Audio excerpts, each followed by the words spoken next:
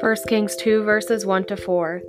When the time drew near for David to die, he gave a charge to Solomon his son.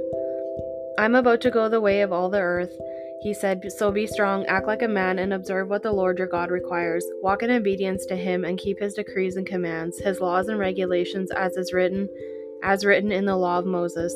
Do this so that you may prosper in all you do and wherever you go, and that the Lord may keep his promise to me. If your descendants watch how they live, and if they walk faithfully before me with all their heart and soul, you will never fail to have a successor on the throne of Israel."